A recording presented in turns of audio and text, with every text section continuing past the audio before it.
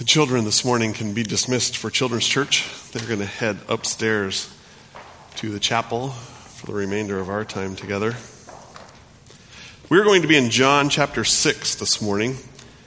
You can turn there. It's going to be page 891 if you're using a Pew Bible this morning. A little over a week ago, I was visiting with a pastor friend of mine, and we were talking about how I was going to be preaching last week and this week, and he asked me what I was preaching on, and I said last week I was going to preach on John chapter 1, and he scoffed a little and said, I'm preaching through the book of John right now, and he says, it took me 10 sermons to get through John chapter 1. And I said, well, I have to do it in one because the second week I'm taking all the rest of John in the second week. And that really was my intention. My intention, as I told you last week, was we looked at titles that were put onto Jesus in John chapter 1. And then I was going to look at 7 different passages in the rest of John where Jesus claims a title for himself, saying, I am, and then shares a little bit more. And so that was totally what I had planned today, and so I had that kind of mapped out. And then this week, after I got back from camp, I started to just put more meat to that skeleton and just said, oh my goodness, there's no way I'm going to be able to do that. The only way I figured that I could do it was if I brought fireworks, and at the end of the message, we would go outside in the dark and shoot fireworks off, because that's how long it was going to take for us to do all of those things. So what we're going to do today is we're going to look at the first of those things that Jesus talks about. It's in John chapter 6. And then I'm going to be back at the end of July, first part of August for a couple of messages, and we'll go and we'll look at a couple more of those then. And I think there's even another time towards the end of August where I'll share again. And so we're going to break up this message into several chunks and take it through the summer as I share. But today we're in John chapter 6. Let me just first remind you, for those of you that were here last week, or if you weren't here last week, just a little bit about what we talked about last week. We talked first about John chapter 20, verses 30 and 31, towards the end of the book of John. John says, this is the purpose of my book. And the way that he says it is that Jesus did many other signs and presence in the presence of the disciples, which were not written in this book. And then he says in verse 31, but these are written so that you may believe that Jesus is the Christ, the Son of God, and that by believing you may have life in his name. John makes it very clear. This is the purpose for my book. This is why I'm writing it. This is what I have for you. I want you to know that Jesus is the Christ, that he is the Son of God, that he is the Messiah. And so, when he starts in John chapter 1, there's several titles that we looked at last week that he put on Jesus. In the preamble, in the first part of John chapter 1, we saw that Jesus was the Word, that Jesus was the true light, that Jesus took on flesh, that God took on flesh and made his dwelling with us.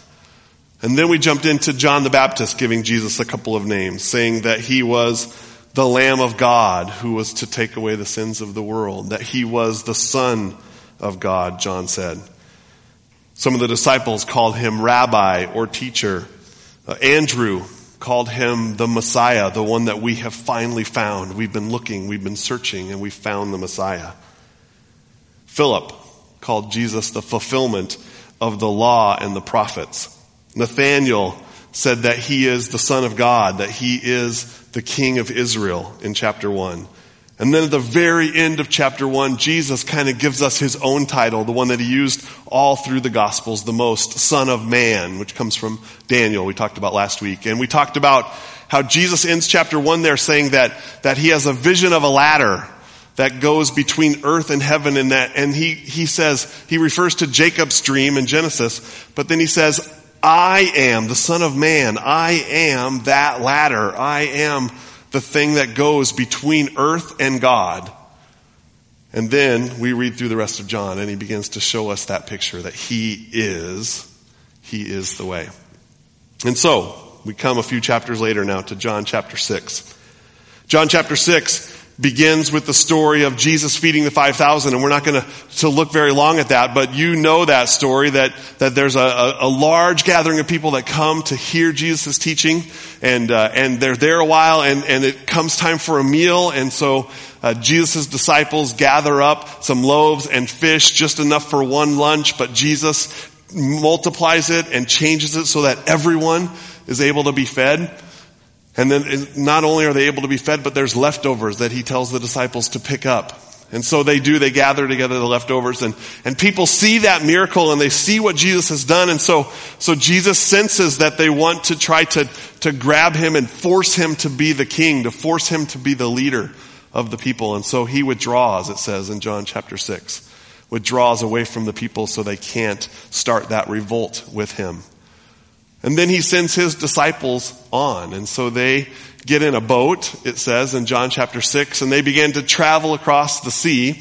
And as they're traveling across the sea and they're rowing their boat and getting out there, a great huge storm comes up. And in fact, it says that they have a hard time going. They can't row any farther. They're about 3 or 4 miles out. And all of a sudden, in the midst of that storm, they see a man who's walking on the water, and it's Jesus. They invite him in the boat, and the story tells us here in John, it's told in different ways in other books of the Gospels, but in John it says that Jesus got into the boat and the storm instantly ended, and they showed up on the shore. That Jesus had calmed the storm, and the boat had moved to exactly where it needed to be. And he said, "It's me. Don't be afraid." And this is the picture that we get. There's a pattern in the Gospels where this kind of thing happens a lot, where there's a high point. Jesus multiplies bread and fish and feeds 5,000 people. And immediately after you have one of these high points where something miraculously huge happens, there becomes a storm, or there becomes some kind of major trial that comes against the people, especially the disciples, or even against Jesus. Something major happens, a hard thing happens, and then in the midst of that, Jesus creates peace, as he did for the disciples who were in the boat. The storm comes, Jesus enters the boat, and the storm calms. Jesus creates peace, and when that happens, then the disciples especially have a new sense of being ready, being able to learn. They're more in tune with who Jesus is. They have that picture. And so now that the storm has been stilled and the storm has been calmed, they're ready to learn. That's where we pick up in John chapter 6. In John chapter 6, starting in verse 22, I want to share with you, read through the scripture and then share with you a few things. In John chapter 6, verse 22, it says, "On the next day, the crowd that remained on the other side of the sea saw that there had only been one boat there, and that Jesus had not entered the boat with his disciples, but that his disciples had gone away alone. Other boats from Tiberias came near the place where they had eaten the bread after the Lord had given thanks. So when the crowd saw that Jesus was not there, nor his disciples, they themselves got into the boats, and they went to Capernaum seeking Jesus. When they found him on the other side of the sea, they said to him, 'Rabbi, when did you come here?' And Jesus answered them, 'Truly, truly, I say to you, you are seeking me, not because you saw signs, but because you ate your fill of the loaves.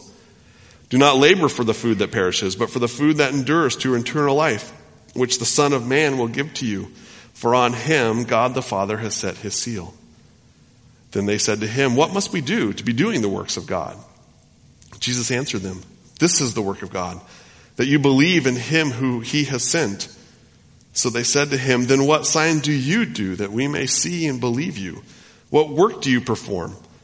Our fathers ate manna in the wilderness, as it is written, he gave them bread from heaven to eat.' Jesus then said to them, 'Truly, truly, I say to you, it was not Moses who gave you the bread from heaven, but my Father gives you the true bread from heaven. For the bread of God is he who comes down from heaven and gives life to the world.' They said to him, 'Sir, give us this bread always.' Jesus said to them, 'I am the bread of life. Whoever comes to me shall not hunger, and whoever believes in me shall never thirst. But I said to you that you have seen me and yet do not believe. All that the Father gives me will come to me, and whoever comes to me I will never cast out. For I have come down from heaven not to do my own will, but to do the will of him who sent me.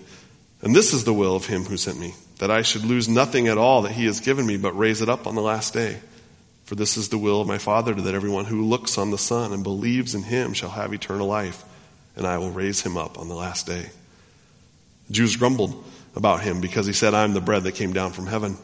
They said, "Is not this Jesus, the son of Joseph, whose father and mother we know? How does he now say, 'I have come down from heaven'?" And Jesus answered them, "Do not grumble among yourselves. No one can come to me unless the Father who sent me draws him, and I will raise him up on the last day.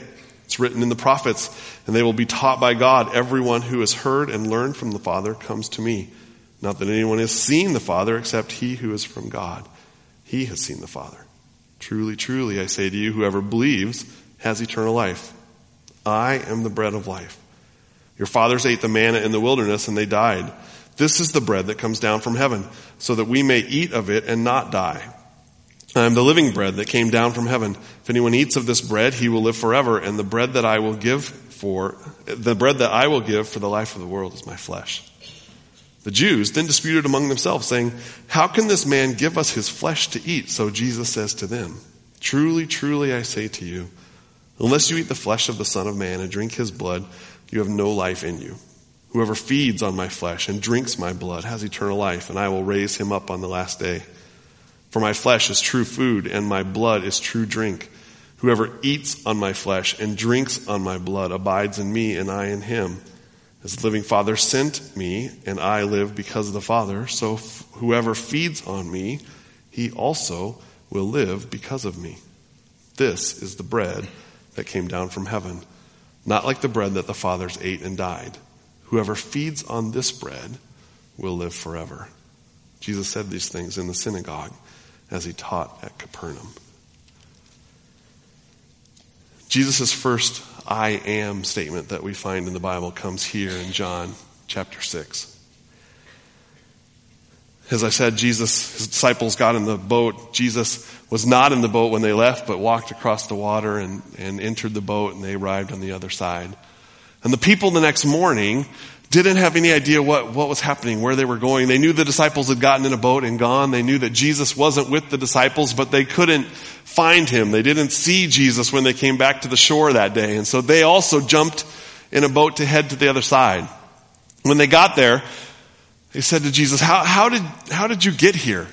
And really what they were saying was what's happening now? We want to see more. And Jesus knows exactly what they're asking. In fact, he doesn't even answer how he got there, which is what they originally asked. He says to them, "You're seeking me not because you saw signs, but because you ate your fill of the loaves." He calls them out right away. He says, "You're seeking me because you want to see what happened yesterday. You want to see that same thing again."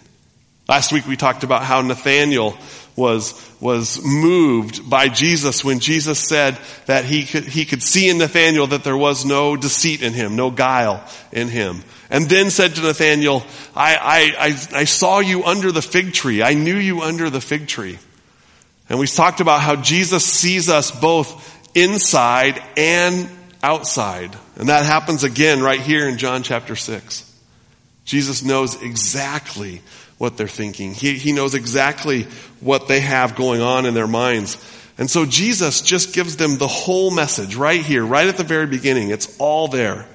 He says in verse 27, he says, "Do not labor for the food that perishes, but for the food that endures to eternal life, which the Son of Man will give to you.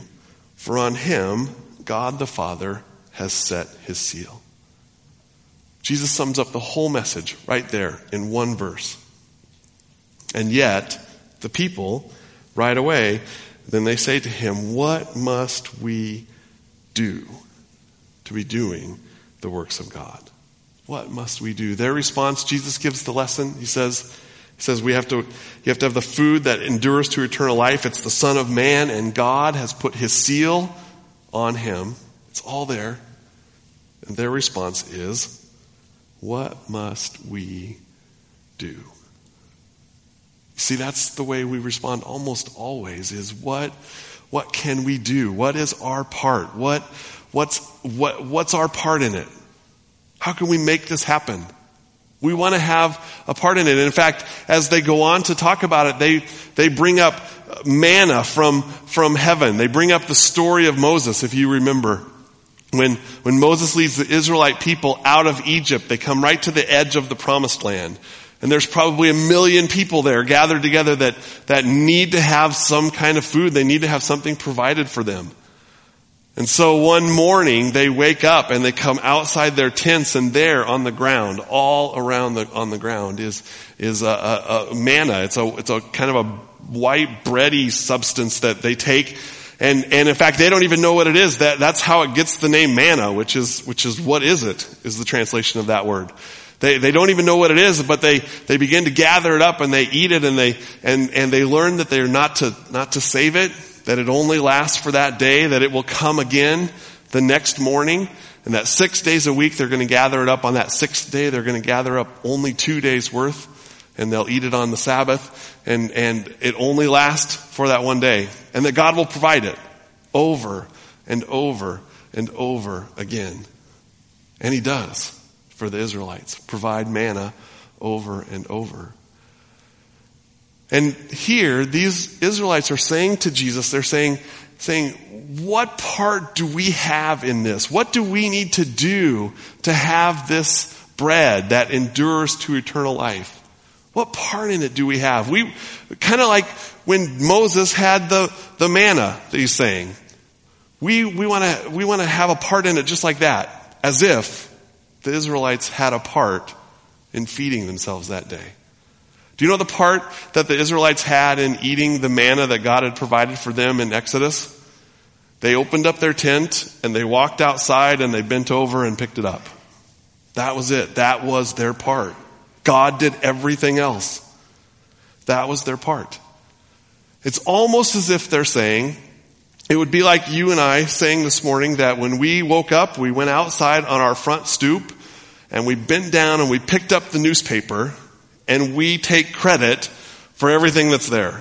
That all of the news was ours. We're the most important part of the process because we bent over and picked up the newspaper.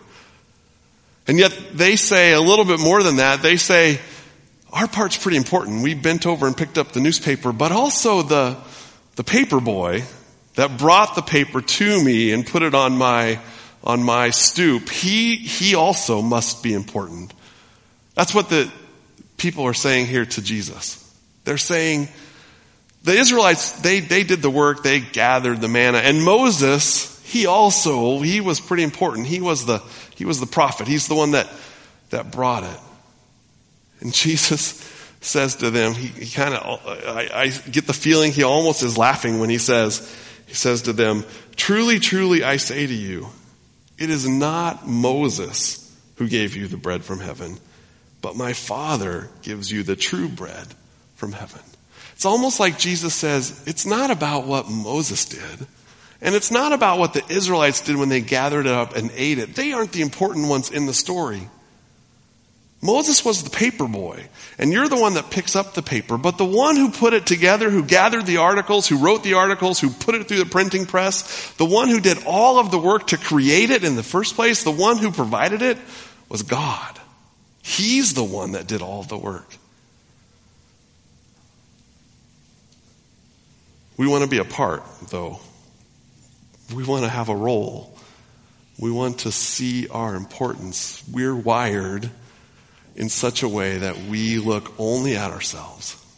Our sin and selfishness is such a part of who we are that we want our role to be significant. We want our role to be important.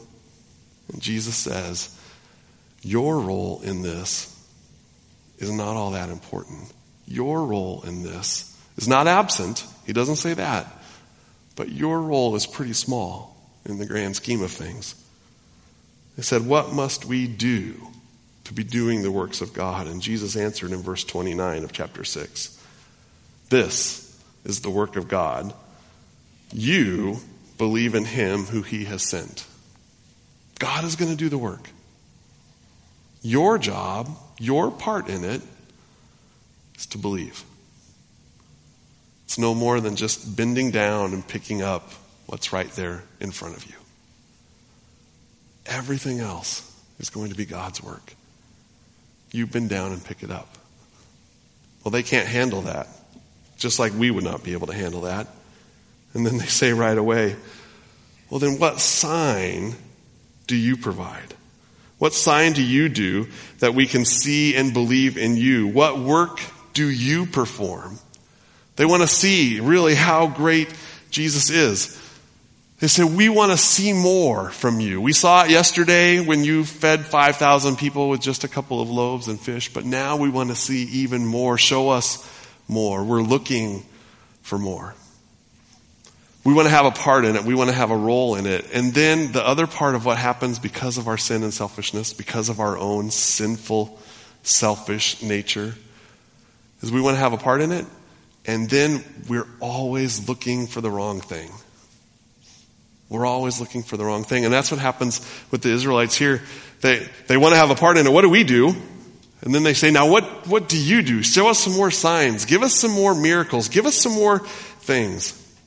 Because they think they know what they need. They think they know what they want to see. They think they know what will ultimately help them and satisfy them and bring them to eternal life. They think that they have a picture of what they want. And yet, if they were to get what they want, they would ultimately come up empty. They would ultimately come up unsatisfied. Our need is far greater than what we can know, far greater than what we can understand, even greater than what we can imagine. And that need is placed inside of us to drive us towards the Savior, to drive us toward this bread that goes to eternal life. In Acts chapter 17, it says that this desire is put inside of you so that you might grope around for God, that you might look for Him and grope around as if in a dark room. And that in Him, Jesus is the one who will give us our life and our being, it says in Acts chapter 17. But we don't see it. We're always looking for the wrong thing, and that's what was true here for the Israelites as well. It said, show us another sign that we may see and that we may believe. What work will you perform so that we might know and understand? And he says, Moses wasn't the one who gave you the bread. My Father gives you real bread. For the bread of God is He who comes down from heaven and gives life to the world. And so then they say, okay, we understand now. Now give us that bread. And we come to this statement then in John chapter 6, verse 35. It's the first of the 7 times that Jesus talks about being, I am something else. I am the bread of life, he says here. Or I am the way, the truth, and the life. Or I am the light. Or I am the gate. Or I am the good shepherd. Those are some others that we see in the book of John. But this very first statement Jesus says here, they say, okay, all right, sir, give us this bread always. And Jesus says, I am the bread of life. Whoever comes to me shall not hunger, and whoever believes in me shall never thirst. Jesus makes a clear statement. I am the bread of life. If you've been around the church very long, you know that phrase, I am, is really not just saying what Jesus is not just saying what He is, but He is taking on the name of God. Again, we go back to the Old Testament, but Moses, even before he leads the Israelite people out of Egypt, in Exodus chapter 3, we see Moses has an encounter with God at that burning bush. And he says to God who's visiting with Moses, he says, when you send me, how are they going to know that it was you who sent me? What name am I supposed to give for you to all of those people, to the leaders of Egypt when I go to demand that He sets your people free? What am I supposed to say? Who sent me? Whose mission am I on? And there that burning bush says to Moses, the name is I am. I am. A name that God gives to Himself. The name that says, before there was even a beginning of time, I am. all the way through the end of eternity, no end, all the way through the rest of eternity. I am.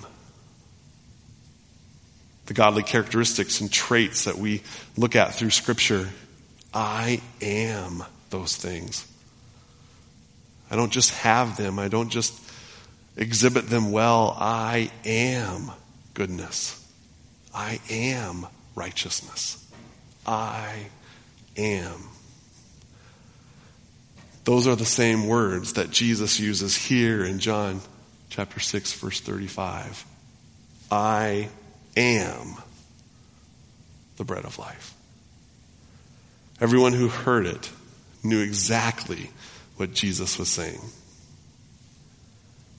They're saying, "Sir, give us this bread. Give us this bread that will lead us to eternal life." And he's saying, that bread is me. I am God. And I am the way. I am the bread. You're looking for the wrong thing.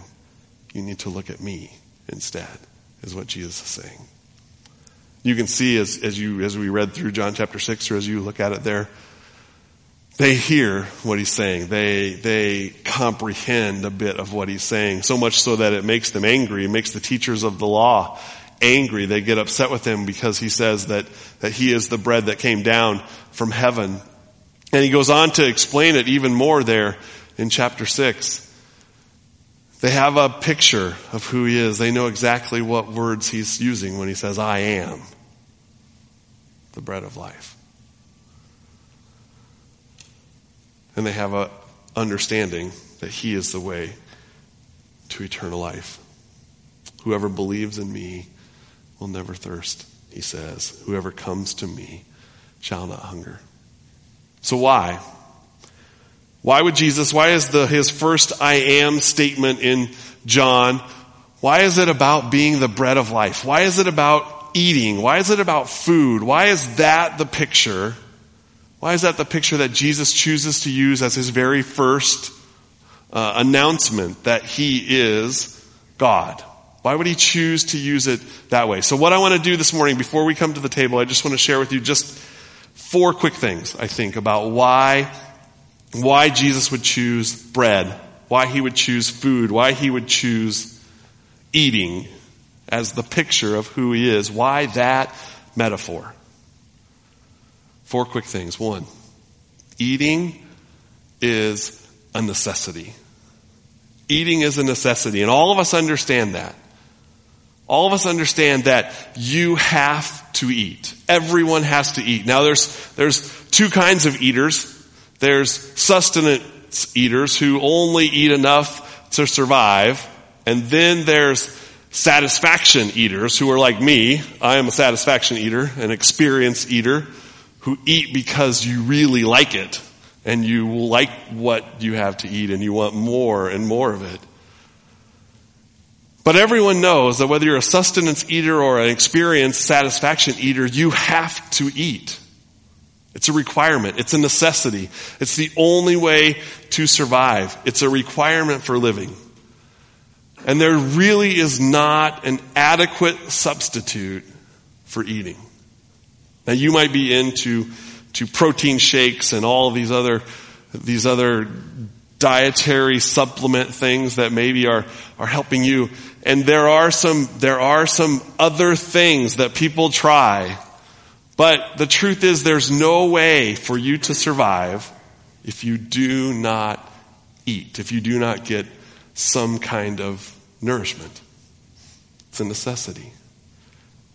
So Jesus starts by saying, I am the bread of life. There is a need, there's a requirement. You have to have it. You cannot survive without me. You will not have life without me.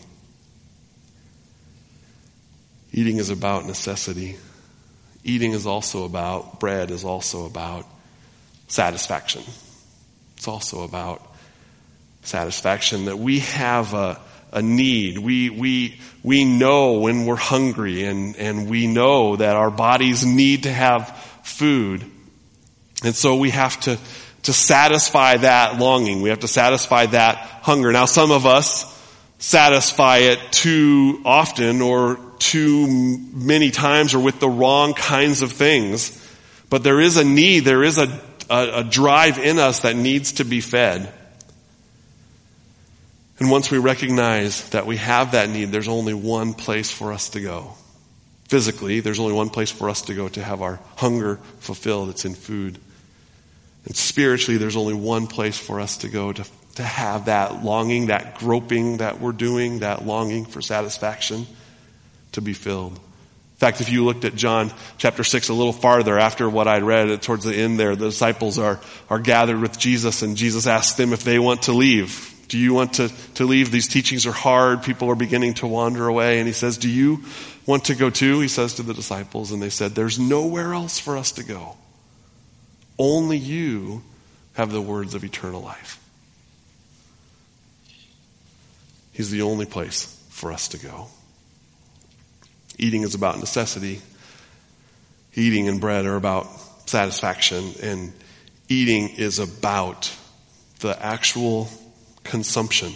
Eating is about the experience of doing it.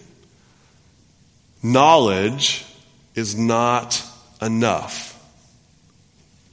When you're hungry, when your body needs nourishment, you can't just understand things about food. You can't just read the label of food and understand exactly how many calories are in there and what it will do for your body and then set it aside and be satisfied. You have to consume it. You have to eat it. You have to experience it. You can't just think about eating. That's not the same as eating. You can't just know the nutritional facts. That's not the same as eating. You can't just understand how food is processed by your body. That's not the same as eating. We have to taste and see that the Lord is good, the psalmist tells us. We have to consume it. We have to eat it. We have to be all in with it. If you're looking for sustenance, you have to eat, and you can't just eat donuts and candy. That will fill you up for a moment. That will give you some kind of satisfaction, but in the end, you will not have what your body needs. And we need to do the same. There are times when we come to Scripture that there are some hard things that we don't want to look at and we don't want to try to comprehend and take on. There are some vegetables in Scripture that we don't want to attack. We want to just flip to the next page. We want to find the next donut. We want to find the next cupcake. Eating is about consumption. We can't just have knowledge of it. We have to have the experience of eating it, of consuming it, so that we might know. Jesus is saying, I am the bread of life. You have to come through me. There's nowhere else. And then lastly, eating is about necessity. Eating is about satisfaction. Eating is about consumption. And lastly, eating is about responsibility. Eating is not a very personal thing, but eating is a personal thing for you. For your body to survive, you have to eat. No one else can do it for you. I would love to eat for the rest of my family. When the whole cake is on the plate, I would love to have the whole cake. But everyone is responsible for making sure that they get nourished, that they get food, that their body gets what it needs. No one else can do it for you. And that's what Jesus says in John chapter 6. Remember, he said it at the very beginning. He gave him the whole thing. Don't labor for the food that perishes, but for the food that endures to eternal life, which is the Son of Man he'll give you. Then he says, this is the work of God. You believe in him who he has sent. It's about your responsibility as well. The work is God's, but you must believe in him who he has sent. You must believe. Jesus says, I am the bread of life. He uses that picture intentionally because we need it, because he's the only thing that will sustain us. And we must believe in him. It's our only hope. That's how we come to the table this morning. knowing that there is no other way for us. There's no other way for us to have eternal life. There is no other way for us to have our sins cared for except to look to the bread of life. It was the first picture that Jesus uses here in John, the first I am statement that John makes, or that Jesus makes in John chapter 6. But he returns to it, that same picture he returns to on the night before he's crucified. When he gathers in the room with the disciples, and again he says, "This is my body and this is my blood." There is no other way for us to be saved. We're going to celebrate together in communion this morning. I want to invite those that are going to come and help us today to come. You had the invitation. Pastor Ron mentioned it earlier. It's in your bulletin. It's also on the screen there. We would love for you to share in communion with us this morning, and we understand if you are not comfortable with that. But today, we're going to remember Jesus is the bread of life. He is the only way. He is the sustenance for our soul. He is what makes it possible for us to be righteous. Jesus is the bread.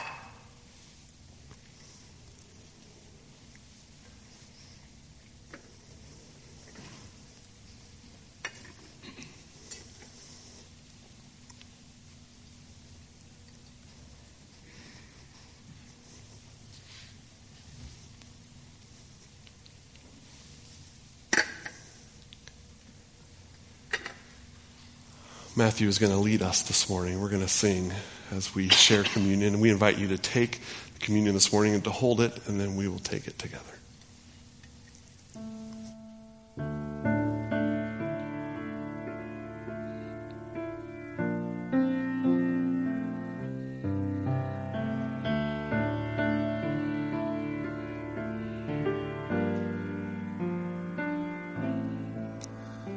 I saw one hanging on a tree in agony and blood, who fixed his loving eyes on me as near his cross I stood, and never till my dying breath will I forget that look.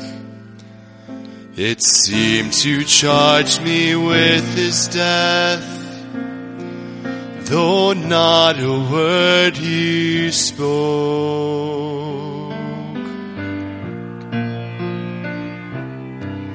My conscience felt and owned the guilt, and plunged me in despair. I saw my sins his blood had spilt, and helped to nail him there. But with a second look he said, I freely all forgive. This blood is for your ransom paid. I died that you might live.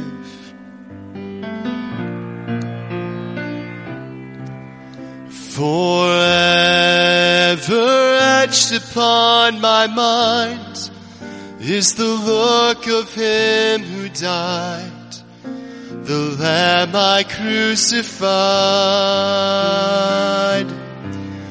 And now my life will sing the praise of pure atoning grace that looked on me and gladly took my place.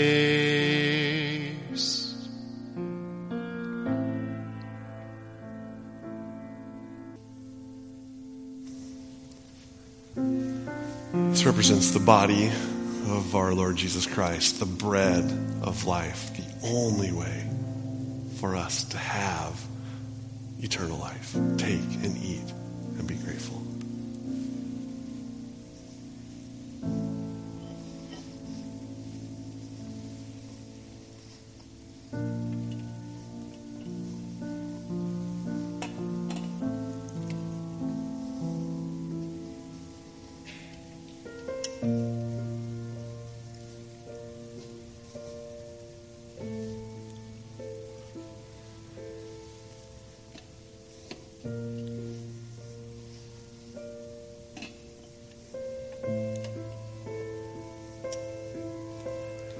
Again, let me invite you to take the cup and to hold it, and we'll share together this morning.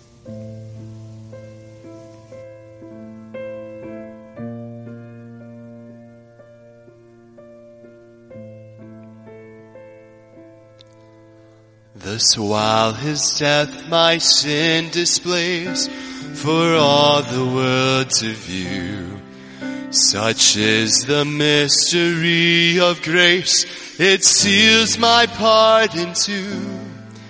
With pleasing grief and mournful joy, my spirit now is filled, that I should such a life destroy, yet live by him I kill.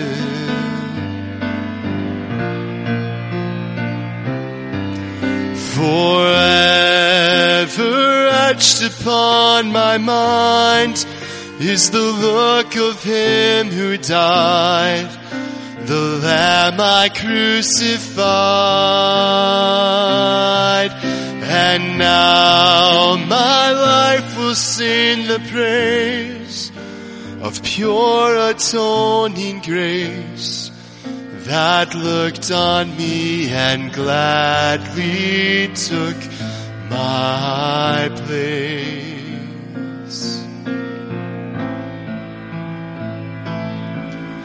Forever etched upon my mind is the look of him who died, the Lamb I crucified.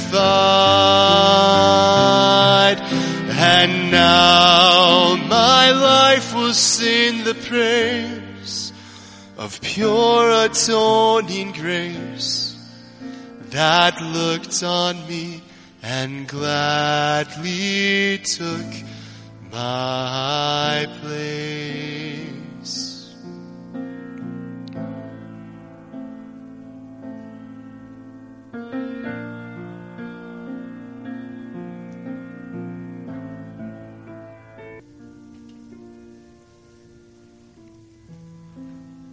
This represents his blood that was shed for us so that we might have eternal life. Jesus is the only way. Jesus is the bread of life. Take and drink and be grateful.